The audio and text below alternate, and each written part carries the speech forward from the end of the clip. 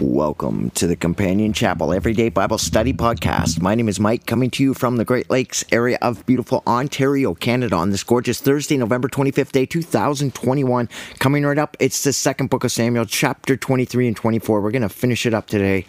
Don't you dare miss it. All anxieties and uncertainties stop where biblical literacy starts. This Companion Chapel podcast makes the Bible easy for you to understand and enjoyable for you to follow along. First, please consider your part in the many-membered body of Christ. This is your church. Help glorify, magnify, and broadcast God's saving word. My part is creating this Bible teaching media. Your part consists of getting involved in the church administration with your time or money contributions, managing, marketing, advertising, helping with the website, helping with this podcast. Whatever God-given talent you have, God expects you to use it in the many-membered body of Christ. Companion Chapel is a registered nonprofit ministry. This Bible teaching podcast is only possible with your donations. Give it up for God and your whole human family at companionchapel.com. How are you blessing others with the blessings God has given you? Visa, MasterCard, PayPal, or e-transfer to email address companionchapel@gmail.com. Companion Chapel is located at number 338 Side Road 28/29, Paisley, Ontario, Canada, and the postal code here is N0G2N0.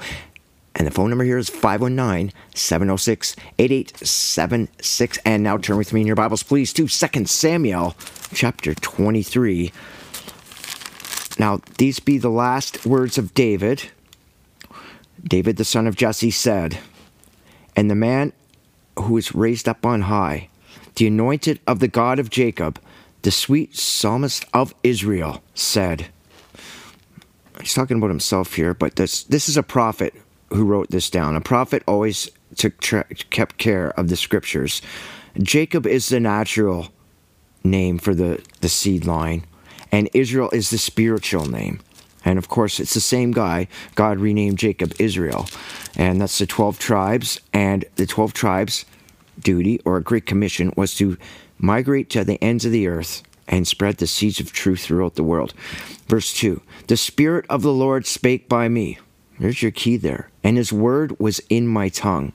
This word for word is milah in the Hebrew, and it is used of a royal or divine decree. And you can double check that in Daniel chapter 3 and Psalms chapter 14 when you go back to your manuscripts. "The God of Israel said, the rock of Israel spake to me. He that ruleth over men must be just, ruling in the reverence of God." The fear of God is fear or revere. It's like God's your father. He's your heavenly father. And what do you have to be afraid of? Like, say your natural father, when you're a little kid with a loaded diaper on your tricycle down up and down the block there, and you see Dad's Newport come around the corner. Have you been good all day? Then you revere your dad. You can't wait to get over there and ride your bike up to the side of his car and wait till he gets out and with that briefcase and whatever, or his lunchbox. Yeah, you revere him. But if you were bad all day, then Mumsy's inside, and she's going to tell Daddy, "Listen, this kid was rotten all day." Then you're probably hightailing it down the street because you fear him. So fear and revere. Always remember that. It's not a play on words. It's you look it up for yourself in your Strong's Concordance. Revere. Ruling in the reverence of God. Now name one world leader that represents God. Not one. There's none. They represent pleasing people, and politics has become the great world economy. They become one. And the love of money is the root of all evil. They don't care. They really don't care. God ordains all governments, and he made sure where the children of Israel went in their migration, that there be a church in every town, and there would be a Bible in every household, unless you just don't want a Bible in your house. But that would be Europe, Canada, United States. That's where the great migration of the children of Jacob, when that promise was given to Jacob, it was given to Abraham, Isaac, and Jacob, that your natural seed line, also known as Israel, out of Isaac, Sarah, Rebekah, Abraham, and Leah, that's why Israel is that word, would be like the sands of the sea, the posterity, the sands of the sea, and the stars of the sky. Yeah, we can't count all the people in Europe and all the people over in Canada, United States. There's just so many of them. Do a general account, but wait till you get to chapter 24, see what happens when you start doing general accounts. Okay, 4. And he shall be as the light in the morning when the sun riseth. The east. Even a morning without clouds. As the tender grass springing out of the earth by clear shining after the rain. God is clear, consistent, principled. Mankind is inconsistent.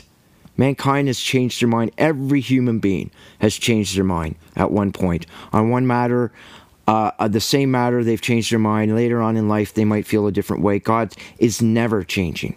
He was, is, and always will be. And when you have an inconsistent thought pattern like human beings do, every one of us, that means outside of God, you have unprincipled beliefs. They just go on your whatever human merit you come up with, or your human experiences, or your human endeavors, or your human entitlement, which in Canada and the United States is obscene entitlement. God is clear. 5. And, going back, this is such a monumental verse. Like, this goes back to our victory song in Deuteronomy chapter 32. It's close to the song of Exodus chapter 15 and the song that we just did in 2 Samuel chapter 22. What an epic song.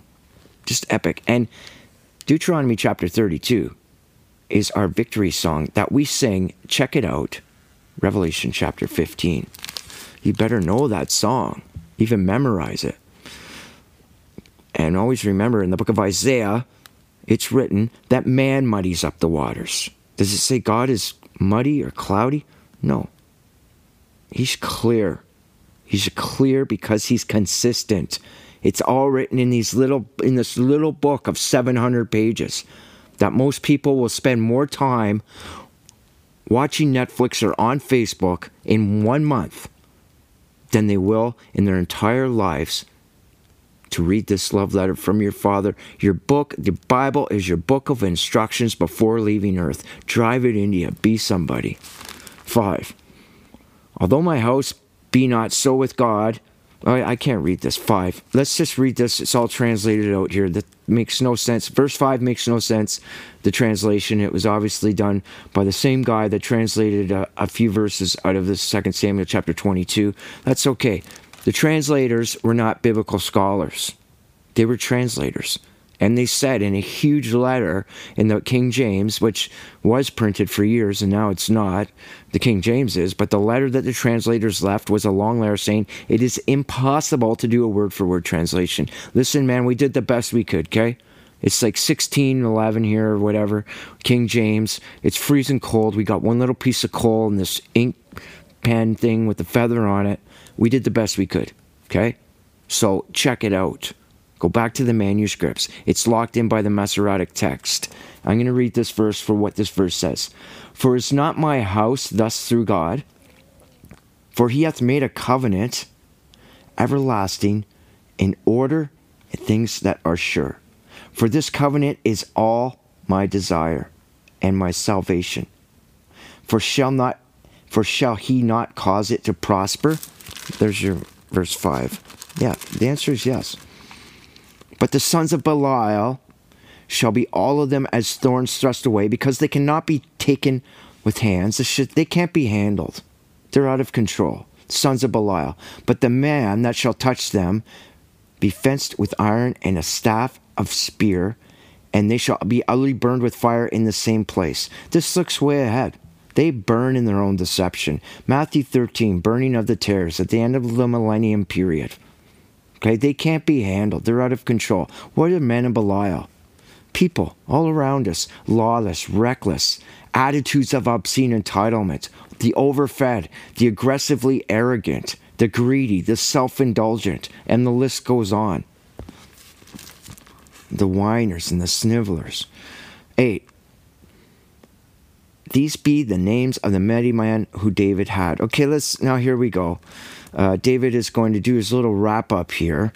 And just watch this. Okay, look at it like this. This rehearsal comes at the end of David's reign, immediately before setting up the kingdom under Solomon. Even so will it be at the time of the end with the true David. Okay, remember the first man, Adam in the garden with Eve? Like, there was already millions of people around, because all you have to do is read back a few verses, barely. And on the sixth day, God created man and woman, create all the races. Just put them all over the planet. That's how they got there. And on the seventh day, God rested. God rests from achievement. We rest from fatigue. And on the eighth day, Adam and Eve. So one day with the Lord is 1,000 years to us. That's your template that you have to apply. And that's written in Psalms 90 and in 2 Peter chapter 3. By the time Adam and Eve came around, it was already 2,000 years of people, tripping around and replenishing the earth. He had to pick one family, this family of Jacob, the family of Israel. Okay, so we have Etahadam, the first Adam, and this is why we call Jesus Christ the second Adam, Etahadam, the man Adam. The first one fell, the second one set up the kingdom. The first David, okay, whatever, he kind of fell. He wasn't perfect, that's for real. But his heart was in the right place, but he did do some bad things. Like no guile, no malice, no corruption was found in our Lord Jesus Christ. Was that found in David? Yeah, ask Uriah the Hittite. Oh yeah, you can't because he got offed. David's reign is a type of our Lord Jesus Christ, when Jesus Christ is the real David, the second David, and the King of Kings, Lord of Lords. And don't forget, when we're talking about Solomon here, like God gave Solomon everything he could possibly want under the sun. Like everything. Guy had 1,000 wives and girlfriends, concubines. He had 40,000 horses in his stable. He was the richest human being to ever walk the face of planet Earth. Ever. Nobody, and he still ends up writing the book of Ecclesiastes and saying it was just all vanity. You can't buy happiness. You can't buy virtue. You can't buy morals. You can't buy integrity. You can't buy love, contentment. You cannot buy honesty or inner peace. You can't buy faith or salvation or grace. And Solomon, after he had 1,000 wives and girlfriends, writes the Song of Solomon, that long, whiny song of a king who couldn't get the girl he wanted. Like he could have had anybody he wanted. He wants something that he can't have. Isn't that just the epitome of mankind? Constantly wanting. That long song where he wanted that girl. And that girl held her own. Like she was offered to be with the richest man on planet Earth and she could have had anything. No, she just wanted her boyfriend, the guy that she liked. And she was a girl of color. And that says a lot for humanity. Anybody who wants to pull racism into the Bible is going to get slammed shut on your face. There's no room for racism. We are all part of the human family. And that's a great shout out for a beautiful race of people. The colored people. That was a black girl, a colored girl, that held her own against the biggest temptation that girls go for. Marry rich girls. Well, Solomon was the richest, and she held her own. I can't remember her name right now. Check it out. It's Solomon's long, whiny song, Lamentation. Or no, Lamentations was Jeremiah, the Song of Solomon.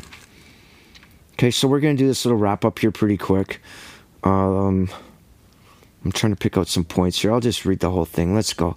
Okay, these be the names of the mighty man David had. The Tachmonite that sat in the seat, chief among the captains. His name was Adino, the Ezonite.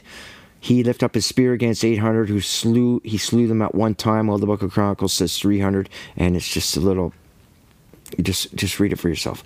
Okay, it doesn't matter. 9. And after him was Eleazar, the son of Dodo, the Aholite, and of 3 mighty men that David, when they defiled the Philistines, that were gathered together to battle, and the men of Israel took off. Bunch of scaredy cats. So here's a great lesson here. He arose and smote the Philistines until his hand was very weary, and his hand clave unto the sword, and the Lord wrought a great victory that day. God had his back, and the people returned after him only to spoil. Oh yeah, the bandwagoners, when everything's all set up and good. Okay, is it all good here? All right, it's all good. They came flying back. Revelation chapter 3, if you're a fence sitter, think about it. God thinks of you as vomit. Like, be brave with God. You're always outnumbered. Being a Christian, a true Christian, not what Christians have created now, the pedestrian term Christian. I'm talking about a true follower of our Lord Jesus Christ. Those who have a working knowledge of the Bible. Those with unadulterated faith and belief in God. And those who can see, hey, it's easy to prove God exists. Just explain. Easy to explain. Evolution is impossible. It's impossible. It's an embarrassment to mankind to even discuss it. And it's an abomination to God to acknowledge it. Because if evolution were true, there would have to be an infinite array of fossils at every minute stage of transition, from the single cell to every species we see now, and every species that has come and gone. Those fossils and remains do not exist. Point number 2, the Ice Age was 2.4 million years, according to science.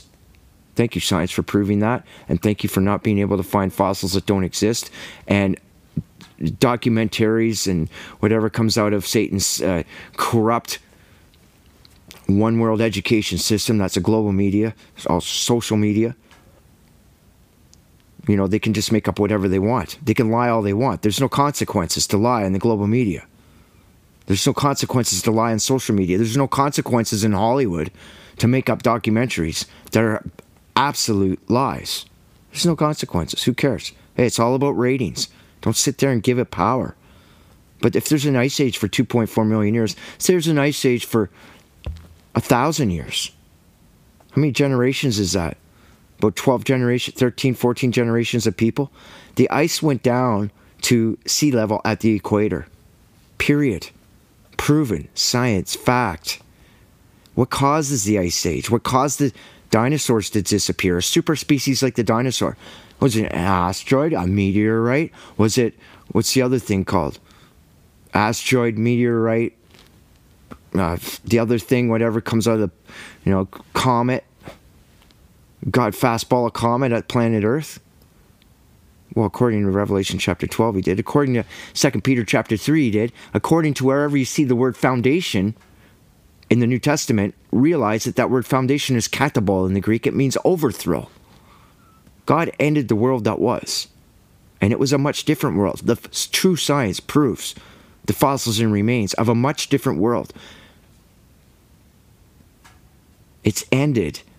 The dinosaurs ended in one shot because something hit the planet Earth. It knocked it off 10 degrees from its true north and the north now. That's why we have weather systems different than the world that was. Because the world that was had tropical flora all the way into the Arctic. And ask a gas driller or an oil driller. They find it. When they're drilling for oil, hey, look at this, tropical foliage. What's it doing up here? We're in the Arctic. We're north of 60. We're north of the 60th parallel. Because something drastic happened. It ended the whole lifespan of the super species known as dinosaurs. So what do you think mankind could have lived? There would have been a dust cloud around planet Earth and volcanoes would have been set off. And there's pockmarks on planet Earth. Of course there is. Just like the moon. You can see the moon all night long. You can see pockmarks on it. What do you think? Earth dodged those asteroids or comets or... What's the other thing? Meteorites? Meteors? No. Earth got hit. And when volcanoes go up, they put out sulfur dioxide that's like a bazillion million tiny little mirrors, reflecting the sun back to the sun.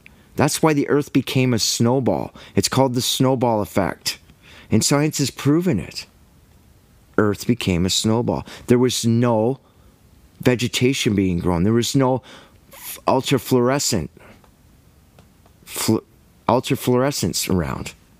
That's when the sun hits the... Anyways, I'm going to get back to the Bible here. You know what I'm talking about. It's impossible. If there was no sunshine, mankind wasn't sitting there in his northern fur coat, waiting generation after generation with nothing to eat Like it was over. God replenished the earth. Science says 14,000 years ago. It's exactly what the Bible says 14,000 years ago. The Bible is consistent. It is your only truth. And the truth is the great separating force between right and wrong, good and evil, and heaven and hell. And I can't wait to teach Genesis chapter 1 again. It's just the greatest chapter. And people say church is boring. Yeah, that's because of you, buddy, up in the front. You make it boring because you're biblically illiterate and you don't know how to teach the Bible. Like really, feed the sheep. Jesus Christ said. Pastor, preacher, whatever you want to call yourself up there in the dress or the backwards collar, listen. Feed the sheep. This word, the living word, the bread of life, and quench their thirst with the living waters, so they understand. They don't have to hunger or thirst at the ways and things of the world again, because we know we're down here restricted and reduced into these flesh bodies for a very short period to see if we can work it out, come to terms with what's inside of us so God can reconcile with us through our Lord Jesus Christ. Okay, let's get on with it here. No bandwagoners. Verse 11, and after him was Shema, son of Agri, and the Philistines gathered unto the troop, and there was a piece of ground full of lentils, and the people fled from the Philistines. But he stood in the midst of the ground to defend it, and he slew the Philistines, and the Lord wrought a very great victory today. This just goes over and over. Father gets victory through us, through faith and trust. Okay? And that's what we have to realize. Outside of God, we don't get victory. Think about America's wars. Okay? Was God on America's side in Afghanistan? Like they were there for what, 20 years or something like that? 20 years. Did they win? No. America's wars are all about money and military contracts. Like that's why they pick on Afghanistan and Vietnam and Korea. Like, what do you do? Like, I don't understand. Like, Grenada. Like, why don't you pick on someone your own size, United States, and see what happens? Yeah, God make sure that the Bible is always allowed in that country. Keep the faith for whomsoever will.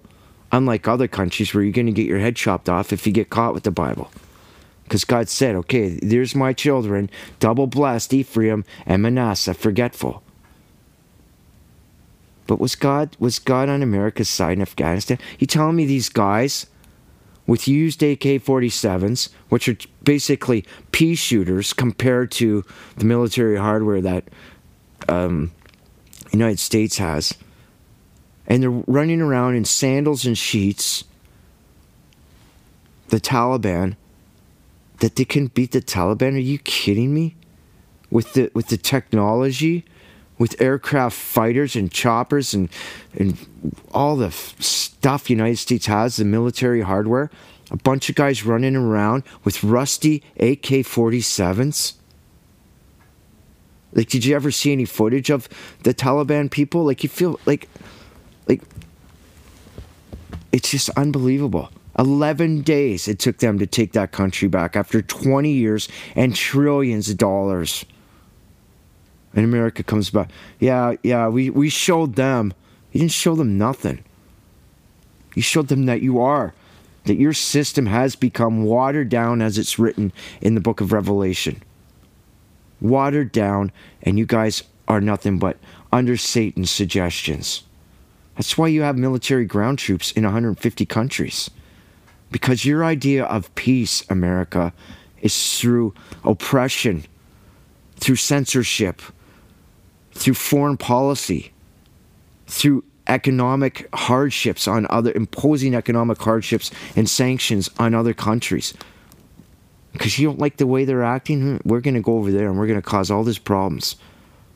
United States, Canada, and UK are the biggest hypocrites on planet Earth, sitting there talking about wars like the one Saudi Arabia is having with Yemen. It's just like, oh, that's just terrible, all the human rights being violated. Meanwhile, where is Saudi Arabia getting all their weapons from? Canada, United Kingdom, and United States. Just hypocrites. Absolute hypocrites. You think God's going to allow that? The people that are behind that, yeah, you're going to meet your maker someday. And all that money that you're making off of this, off of oppression of others and just human misery, is going to come back on you doublefold, as it's written in the Bible. And here we go. We're talking about verse 13 now. And the 3 of the 30 chiefs went down and came to David in the harvest time unto the cave of Adullam. and the troop of the Philistines pitched in the valley of Rephaim. Now, whenever you see Rephaim and Nephilim, always remember, these are the giants that the book of Jude warned us about, talking about Genesis chapter 6. When Satan found a back door to let a bunch of his Rapha out, descendants of the Nephilim. These were men of renown, and science has proven this. They found the skeletons and fossils and remains of these giant people. And you hardly hear anything about that. I've never heard it being taught in church. It's in the Bible. What, you just read over that? That's the whole point of Noah's flood.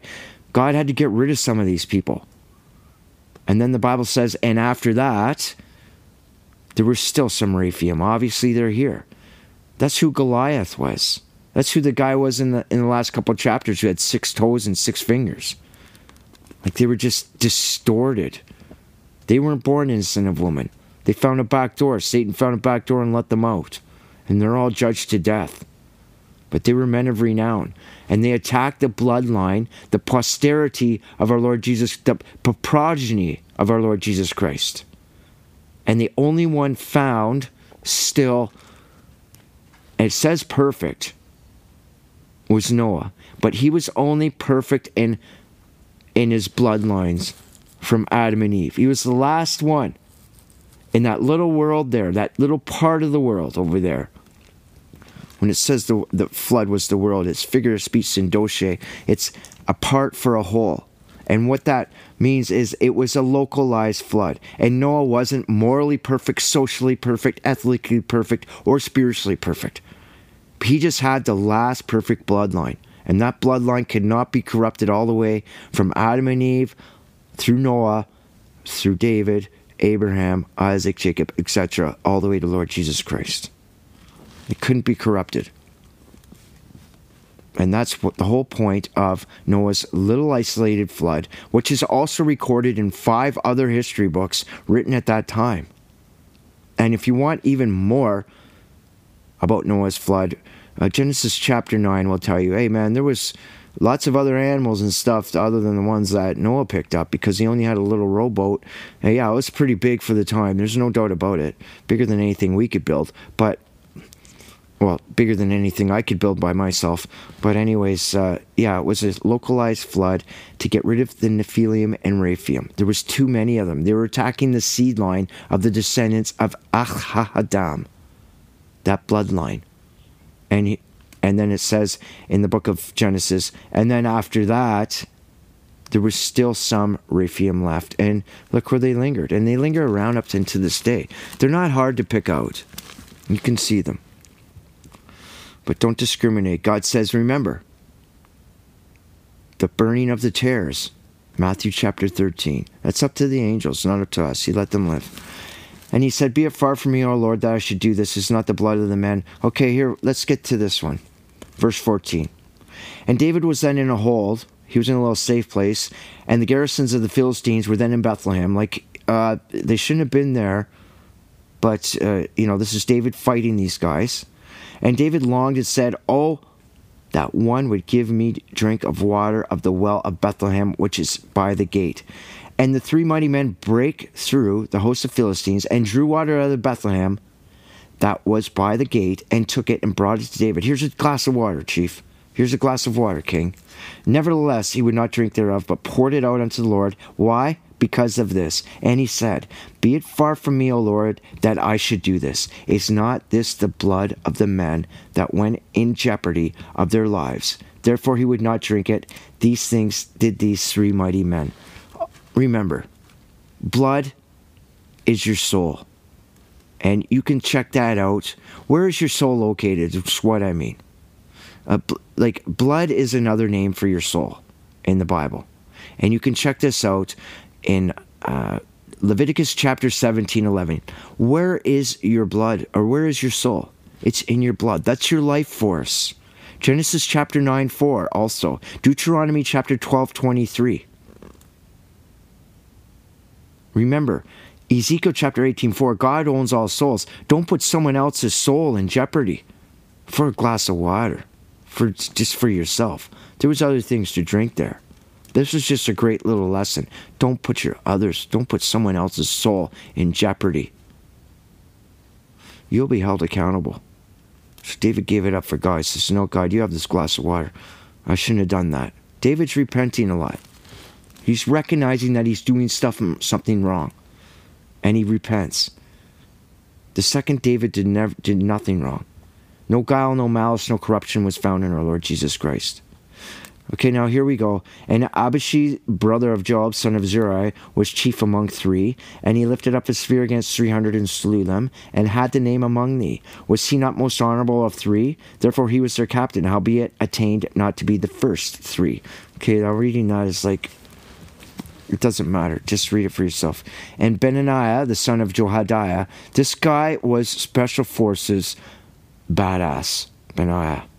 Okay, we've gone through this book of Samuel pretty thoroughly, and you can read about all these guys. He was a valiant man of Kabzeel, who had done many acts. He slew 2 lion-like men of Moab. He went down also and slew a lion in the midst of the pit of the snow. He slew an Egyptian, a goodly man, and the Egyptian had a spear in his hand. But when he went down to him with a staff and plucked the spear of the Egyptian's hands and slew him with his own spear. Now these things did Benaiah the son of Jehoiada, and had the name among 3 mighty men. He was more honorable than the 30, but attained not the first 3, and David set him over the guard. Now watch this. Joab gets totally punked here. Totally punked off.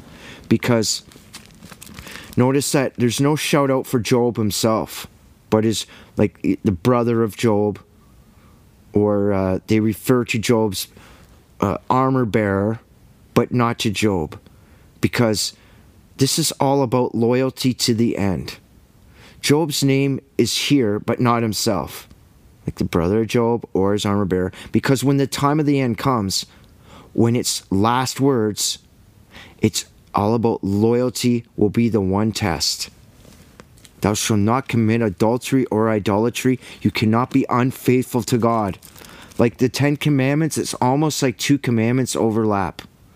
Adultery and idolatry are so close. It's all about being unfaithful. You can't be unfaithful to someone that you got married to. You can't be unfaithful to someone that you've said you love and think, oh, that's okay with God. If you're unfaithful to that person, you're not being faithful to God.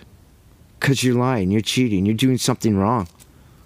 Idolatry is when you just flat out don't care. And you're going to pay for that. Remember, Joab remained true in Absalom's rebellion, but fell away in Adonijah's. And that's what happened. That's why, you think about this. Love is the test in the light. And remember when Apostle Paul said, Maranatha, not in strifes, okay? Love is the test in the light, not in strifes. The wrong judgments or loyalty is the test in wrong judgments, or uncleanness, or going to the law, or not the fornication of chapter 7, or the wrong conscience of chapter 9 and 10, or the Ecclesiastes disorders of chapter 11, nor the misuse of special gifts in chapter 12, 13, 14. But love and loyalty to the person of Christ, the true David, David's son and David's Lord. Okay, remember that. I know that's a bit choppy, but just drive that into you, be somebody. Okay, and here's a whole list of people. And let's go to 24. And again, the anger of the Lord was kindled against Israel. And he moved David against them to say, go number Israel and Judah. Now, this is a history chapter and it precedes chapter 23, so it doesn't matter. Okay, this is just going back a little bit. And so David wants to do a census here. And we're going to find out where David got, like, why does David want to do a census? He wins no matter what if he's outnumbered or not. Well, because this is what's happening. Satan's getting to David a little bit. If he's got time to sit and do a census, he's got too much time on his hands. He wants to do a census to say, well, listen, I started my whole military career off with a slingshot in my back pocket, and now I want to see how many people I have under me. Okay, so watch this. David recognizes it, but don't worry. And Again, the anger of the Lord was kindled against Israel, and he moved David against them to say, go number Israel and Judah. Who's he? Satan. God's permission, but Satan's suggestion. For the king said to Joab, the captain of the host, which was with him, go now through all the tribes of Israel, from Dan even to the Beersheba, and number ye the people, that I may know the number of the people. Again, David started off with a slingshot. Now he wants to say, hey man, let's see how much what I have here, that I may know. A lot of eyes going on here. Now, did he ask God? No, it's made God angry, because God gives us the victory. If we're going to go around counting, how many Christians are there really on planet Earth that have a working knowledge of the Bible? Oh, we'd be wickedly outnumbered, like brutally. So, let's just say, and Joab said unto the king, now the Lord thy God add unto thy people how many soever be 100-fold in the eyes of my Lord the king see it. But why doth the Lord the king delight in this thing? Like Job's saying, listen, it doesn't matter. We get the people when we need the people. Job's been his military right hand since since pretty early. Even though Job fell aside, remember we just read about that in the last chapter, when it came to loyalty. For Absalom's rebellion, Job was loyal, but Adonijah's, he wasn't loyal. And that's the big thing. Stay loyal to the end, to the Lord Jesus Christ. But, Job's saying, this chapter goes back. It's not chronological, okay? So let's just get the lesson out of this that we need.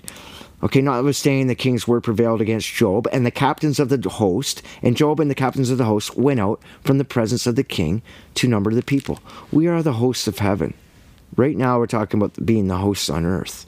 Okay, but once we pass on through this flesh age, you're instantly an angel. You're instantly one of the hosts from heaven. You're instantly regarded as a star. All the stars sang for joy. We're instantly in our spiritual body. It's one or the other. You're in your terrestrial body or your celestial body. And we've been forced through the matrix once, born innocent woman, because we fell. We are the 1/3 that fell. We have to come to terms with what is inside of us and get it out of us so God can reconcile us through Jesus Christ. You can't carry any guile, corruption, or malice in front of the Lord Jesus Christ. He's going to say, depart from me, get lost. Get lost, go over there, go to hellside until you can get it out of you. And there passed over Jordan and pitched in Ur, the right side of the city that lieth in the midst of the river Gad, toward Jazer. Then came to Gilead, to the land of... Okay, so they're doing a tour here, doing a census, all right? Let's get through this. And came to the stronghold of Tyre. Okay, they're all buddies. And they went around, keep going. And when they had gone through all the land, they came to Jerusalem at the end of 9 months and 20 days. That's a long time. And they're not at war. So is David sitting there back in his matching tracksuit, top and bottoms, carrying around an old mustard glass full of vodka and orange juice with ice chirping around in it all day long? Hey, how's it going? King David here. What's up? What's up? Right? He's too much. He's at ease. The Father has been so good to David. And as soon as David is at ease, then all of a sudden stuff happens. And always remember that. Always remember that God gave victory through all this book. And we trust and believe in Him.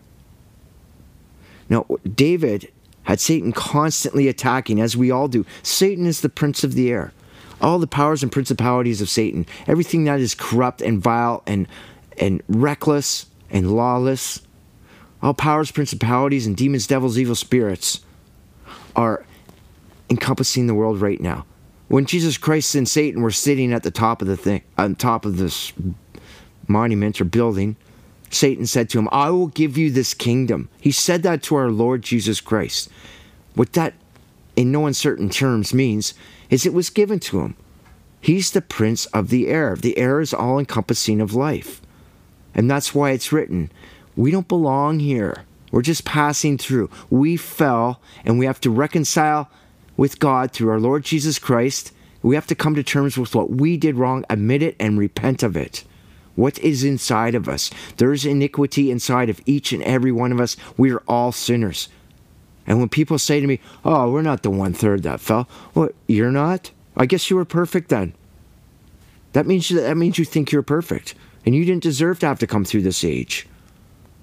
Like, this is such a short, minuscule vapor of time. When you look at the affairs of time, just draw a line from one side of your paper to another side and put a little arrow on each end. That's the affairs of time. Infinity back, infinity forward. It's beyond our comprehension. We've been reduced and restricted in these flesh bodies. We can't comprehend it.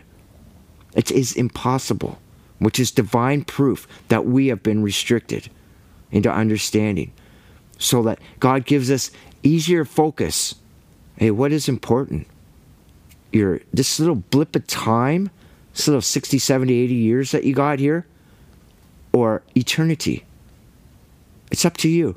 If you want to follow the ways and things of the world, they're going to die. It's going to die out on you. It's just going to be frustration after frustration, disappointment after disappointment, anguish after anguish, pointing fingers at others. If only this, shoulda, woulda, coulda. Oh my goodness. Looking back, and then mortification of the soul. That's your choice. Or you pick God's word, and victory will come to you. Well, David was successful. He resting in good times. That's when Satan could get to him. And that's what we have to watch here. God gives us so much. Like we are living amongst the children of Belial. Just lawless, reckless attitudes of obscene entitlement. Overfed, aggressively arrogant. Look at social media. Look at the news. Greedy, self-indulgent. People talk about global warming. Oh yeah, let's see you get down to it. Let's see you not have hydro. Let's see you not have running water. Let's see what you do. Let's see you plant a garden in your backyard, Mr. Moneybags, with that beautiful lawn.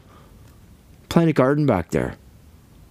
Let's see you do something for planet Earth. God so loved the world, He gave His only begotten Son. That's His planet and His people. We have no right to destroy this planet or each other. That's what God's saying. You got too much time on your hands. When David had too much time on his hands, look what happened. Got into all kinds of trouble. So here's Joab. He gave up the sum of the number of the people of the king. And there was a lot. 800,000 valiant men that drew the sword. And the men of Judah were 500,000 men. Now, read that word valiant, because when you get to the book of Chronicles, you can go, hey, there's different numbers here. Well, valiant men and just men are two different things. Okay? Don't forget, in this same chapter, we just read about a valiant man. His name was, I forget now. Well, it was in chapter 23, when his name was Eleazar, the son of Dodo. Yeah, look what he did. That's a valiant man. Look who weren't valiant. The rest of the army that skated. Oh, we won? Then they went back to take the spoil, right? So that's when you're counting.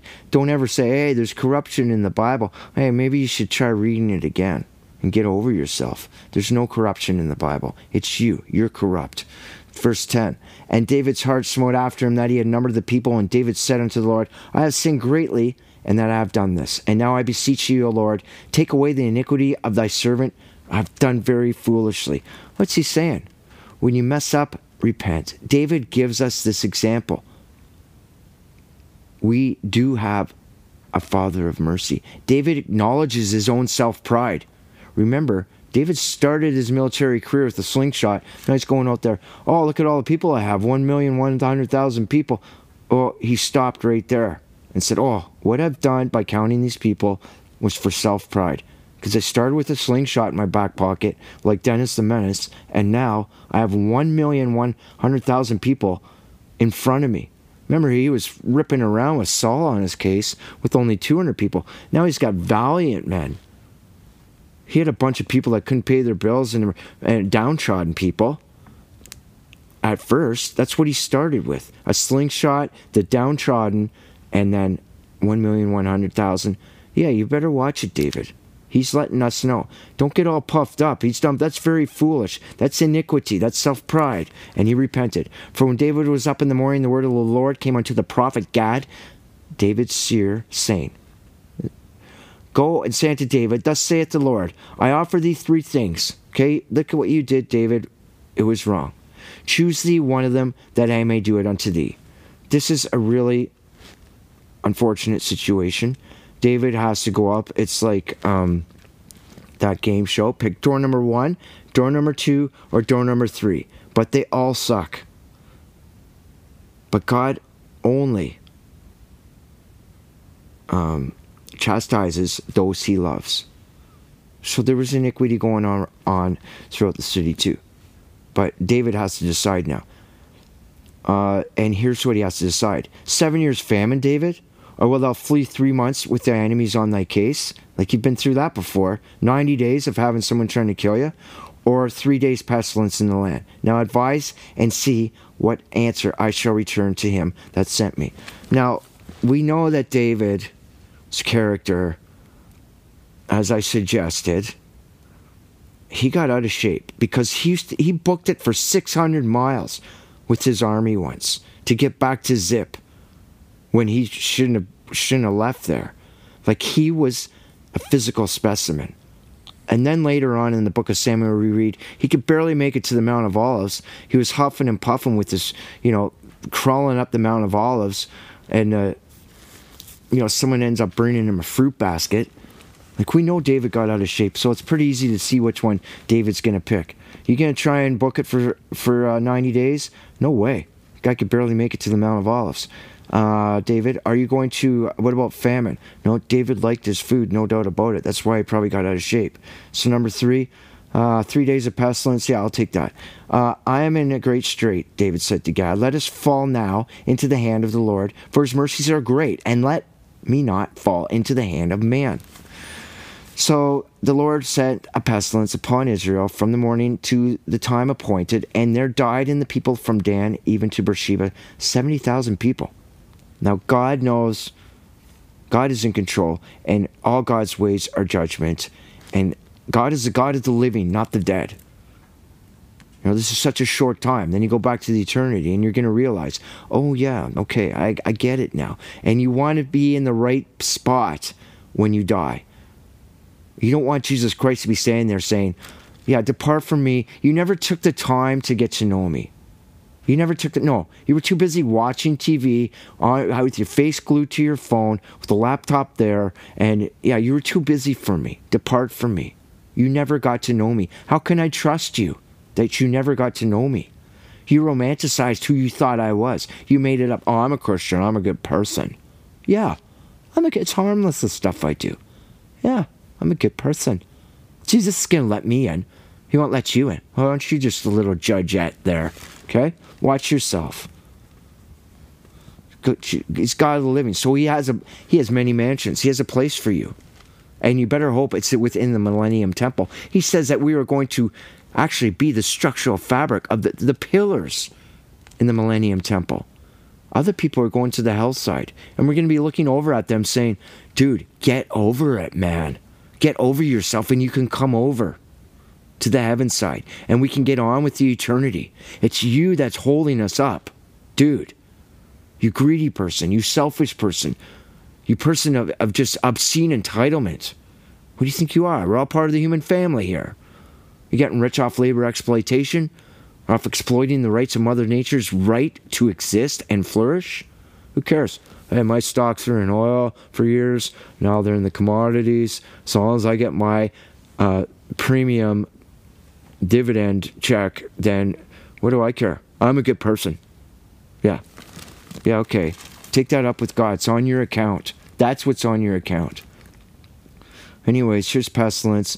And when the angel stretched forth his hand unto Jerusalem to destroy it, the Lord repented him of evil. And he said, hey, change your heart here, you angel dude. And said to the angel that destroyed the people, it is enough now. Stay thy hand. Okay, it's enough. And the angel of the Lord was by the threshing place of Aranmah the Jebusite. And David spake unto the Lord when he saw the angel that smote the people, and said, lo, I have sinned, and I have done wickedly. But these sheep, what have they done? Let thy hand, I pray thee, be against me and against my father's house. Judgment starts at the top. Thanks for that shout out, David. And make sure, if you want to teach the Bible like I do, you put your eternal soul on the line. For you. And because we love you. I can say I love you without knowing you, because the same way people can hate each other without knowing them. Like, hate will eat you up from the inside out. Love is eternal. That Jesus Christ has a love and compassion for us beyond our present comprehension, and we have to have that for each other. That means forgiveness and moving on. And Gad came to that day to David and said unto him, Go rear up an altar unto the Lord in the threshing floor of Araunah the Jebusite. And David, according to God, or Gad, went up as the Lord commanded, and Araunah looked and saw the king and his servants coming towards him. And Araunah went out and bowed himself before the king on his face upon the ground. And Araunah said, Wherefore is my lord the king come to his servant? And David said, To buy the threshing floor of thee, to build an altar unto the Lord, that the plague may be stayed off from the people. Okay, this is the spot of the eternal temple here. This is the Dome of the Rock, Mount Moriah. That's where Muslims give it up for Muhammad. A lot of people think Christ rose there. Abraham offered Isaac there. God states this is his favorite place. Don't look down on Muslim people. At least they're literate in the Quran. You got to give that to them. They are from our brother Ishmael. They're from Keturah and Hagar out of Abraham. They're all our brothers in the human family. God's judge, not you. You be careful where you get your information from about the Quran. It's a great book. 22. And Araunah said unto David, Let me, Lord, take off what seemeth good. And, okay, so Araunah here is trying to offer stuff to David. He doesn't want to give up his threshing floor. It's not for sale. But the king said, Give it unto the king. Like, I'm going to pay you, dude. And Araunah said unto thee, the king, The Lord God that accept me. And the king said unto Araunah, Nay, but I will surely buy it at a price. Neither will I offer burnt offerings unto my Lord God that which costs me nothing. So David bought the threshing floor and the oxen for 50 shekels of silver. And David built an altar there to the Lord and offered burnt offerings and peace offerings. So the Lord was entreated for the land, and the plague was stayed from Israel. Listen, this is huge. This is monumental, man. David said, if it doesn't cost me anything, it doesn't mean anything. When you sacrifice to God, you have to sacrifice something that means something to you. Your love, that's what he wants. He wants your love. And if you love him, you'll support his word getting broadcast, magnified, and glorified throughout the world. You give it up for God. Like David said, no, I can't, give up stuff that's not mine. Like, I have to give it out of what God has allowed me. And this goes for you, money bags, with your giant investment portfolio. You're making money that doesn't belong to you. You're making money off interest and usury through labor exploitation and the exploitation of planet Earth. That doesn't count. Give it up. Give it up from which you've gone out there and earned. And God expects that. Who he gives much to, he expects much in return. Like, who do you think you are, Mr. Entitlement? Obscene entitlement. Anyways, I want to thank you very much. Isn't that just the greatest thing? The books of Samuel, 1 Samuel and 2 Samuel. Yeah, that took a while, but I'm telling you, I've studied these books several times. I can tell by the different colors of ink in my Bible and the dates, like going back to the early 2000s. And I thought I'll pick up the book of Samuel, and this will be an easy book to teach. And let me tell you, this book constantly will surprise you. It is so in-depth. I think I skated over Samuel a little bit too much, but if I taught to the depths, that it'd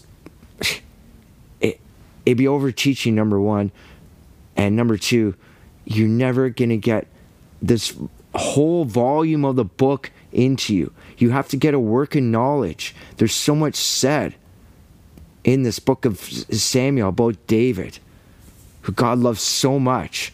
And Jesus Christ refers to David, thou son of David, Hosanna, save us. Like, David was one of the most beloved people that God ever put through this flesh age, and he dragged him around. Like, he mopped the floor with David. And David's heart always came back to God. You notice David never sat there blaming, pointing fingers, thinking hardcore revenge on people, or the woulda, shoulda, coulda. It's only Saul, then doesn't chasten me. Can you imagine if David just stopped in the tracks there? Oh, Saul's going to kill me, and then I'm just going to disappear and go hide. How many Christians do that? Oh, when they got their backs up against the wall, they just go hide. Not David. He came out swinging every time, and with forgiveness, not arrogance or aggression, even when he knew people were against him. Like when he was crawling up the Mount of Olives there, and that Mephibosheth's servant came up and gave him a fruit basket, totally lying to him and trying to throw Mephibosheth under the bus, but with slander. Did David say, I'm going to get you, man. You know what? I know you. No. Look at David's character through this book and understand that you have to take on that character. Forgiveness is a huge thing. You can't bring bitterness and grudges into the next day.